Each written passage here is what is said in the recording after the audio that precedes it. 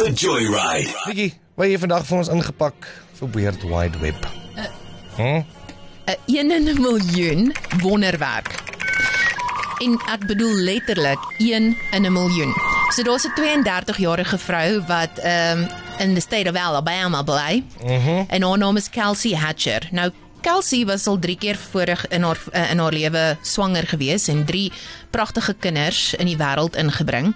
En toe sy en haar man nou weer vir die 4de keer swanger en ook net so opgewonde. Hulle wil baie graag 'n groot familie hê. So die 4de babatjie word verwelkom met oop arms en haar verloskundige, soos mense sê in Afrikaans, Midwife. 'n gynae, soos mense maar sê in Engels, Dr. Shweta Patel het haar deur al haar swangerskappe gehelp en sy was baie saam met haar weer opgewonde gewees.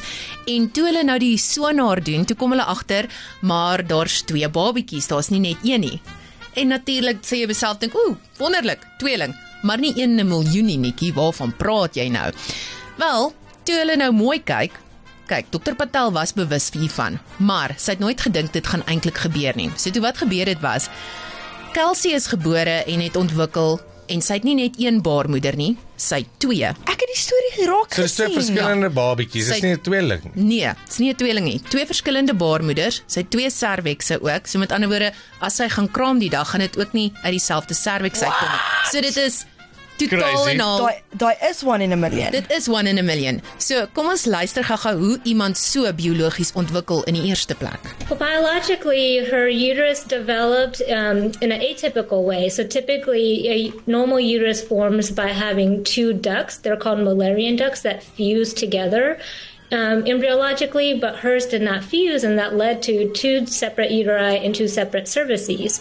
And then she likely ovulated separately with separate eggs and going down each uterus, and sperm being fertilized separately as well, leading to 2 separate babies in each uterus. Well done all around. Well done. Vir die swemmers, vir die catchers, vir almal. All around.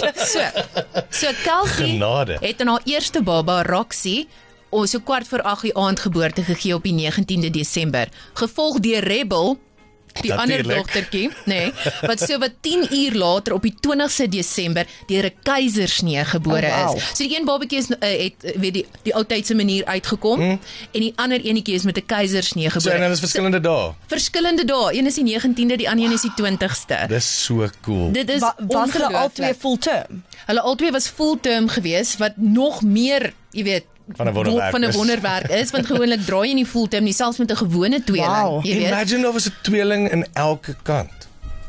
Imagine dit. Arme Kelsey, Nico.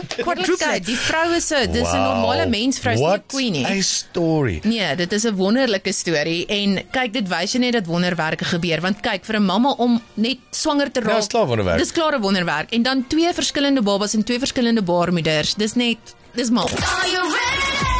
Let me take you for a ride. The Joyride is proudly made possible by Stadium Fast Foods. Quality, value, variety.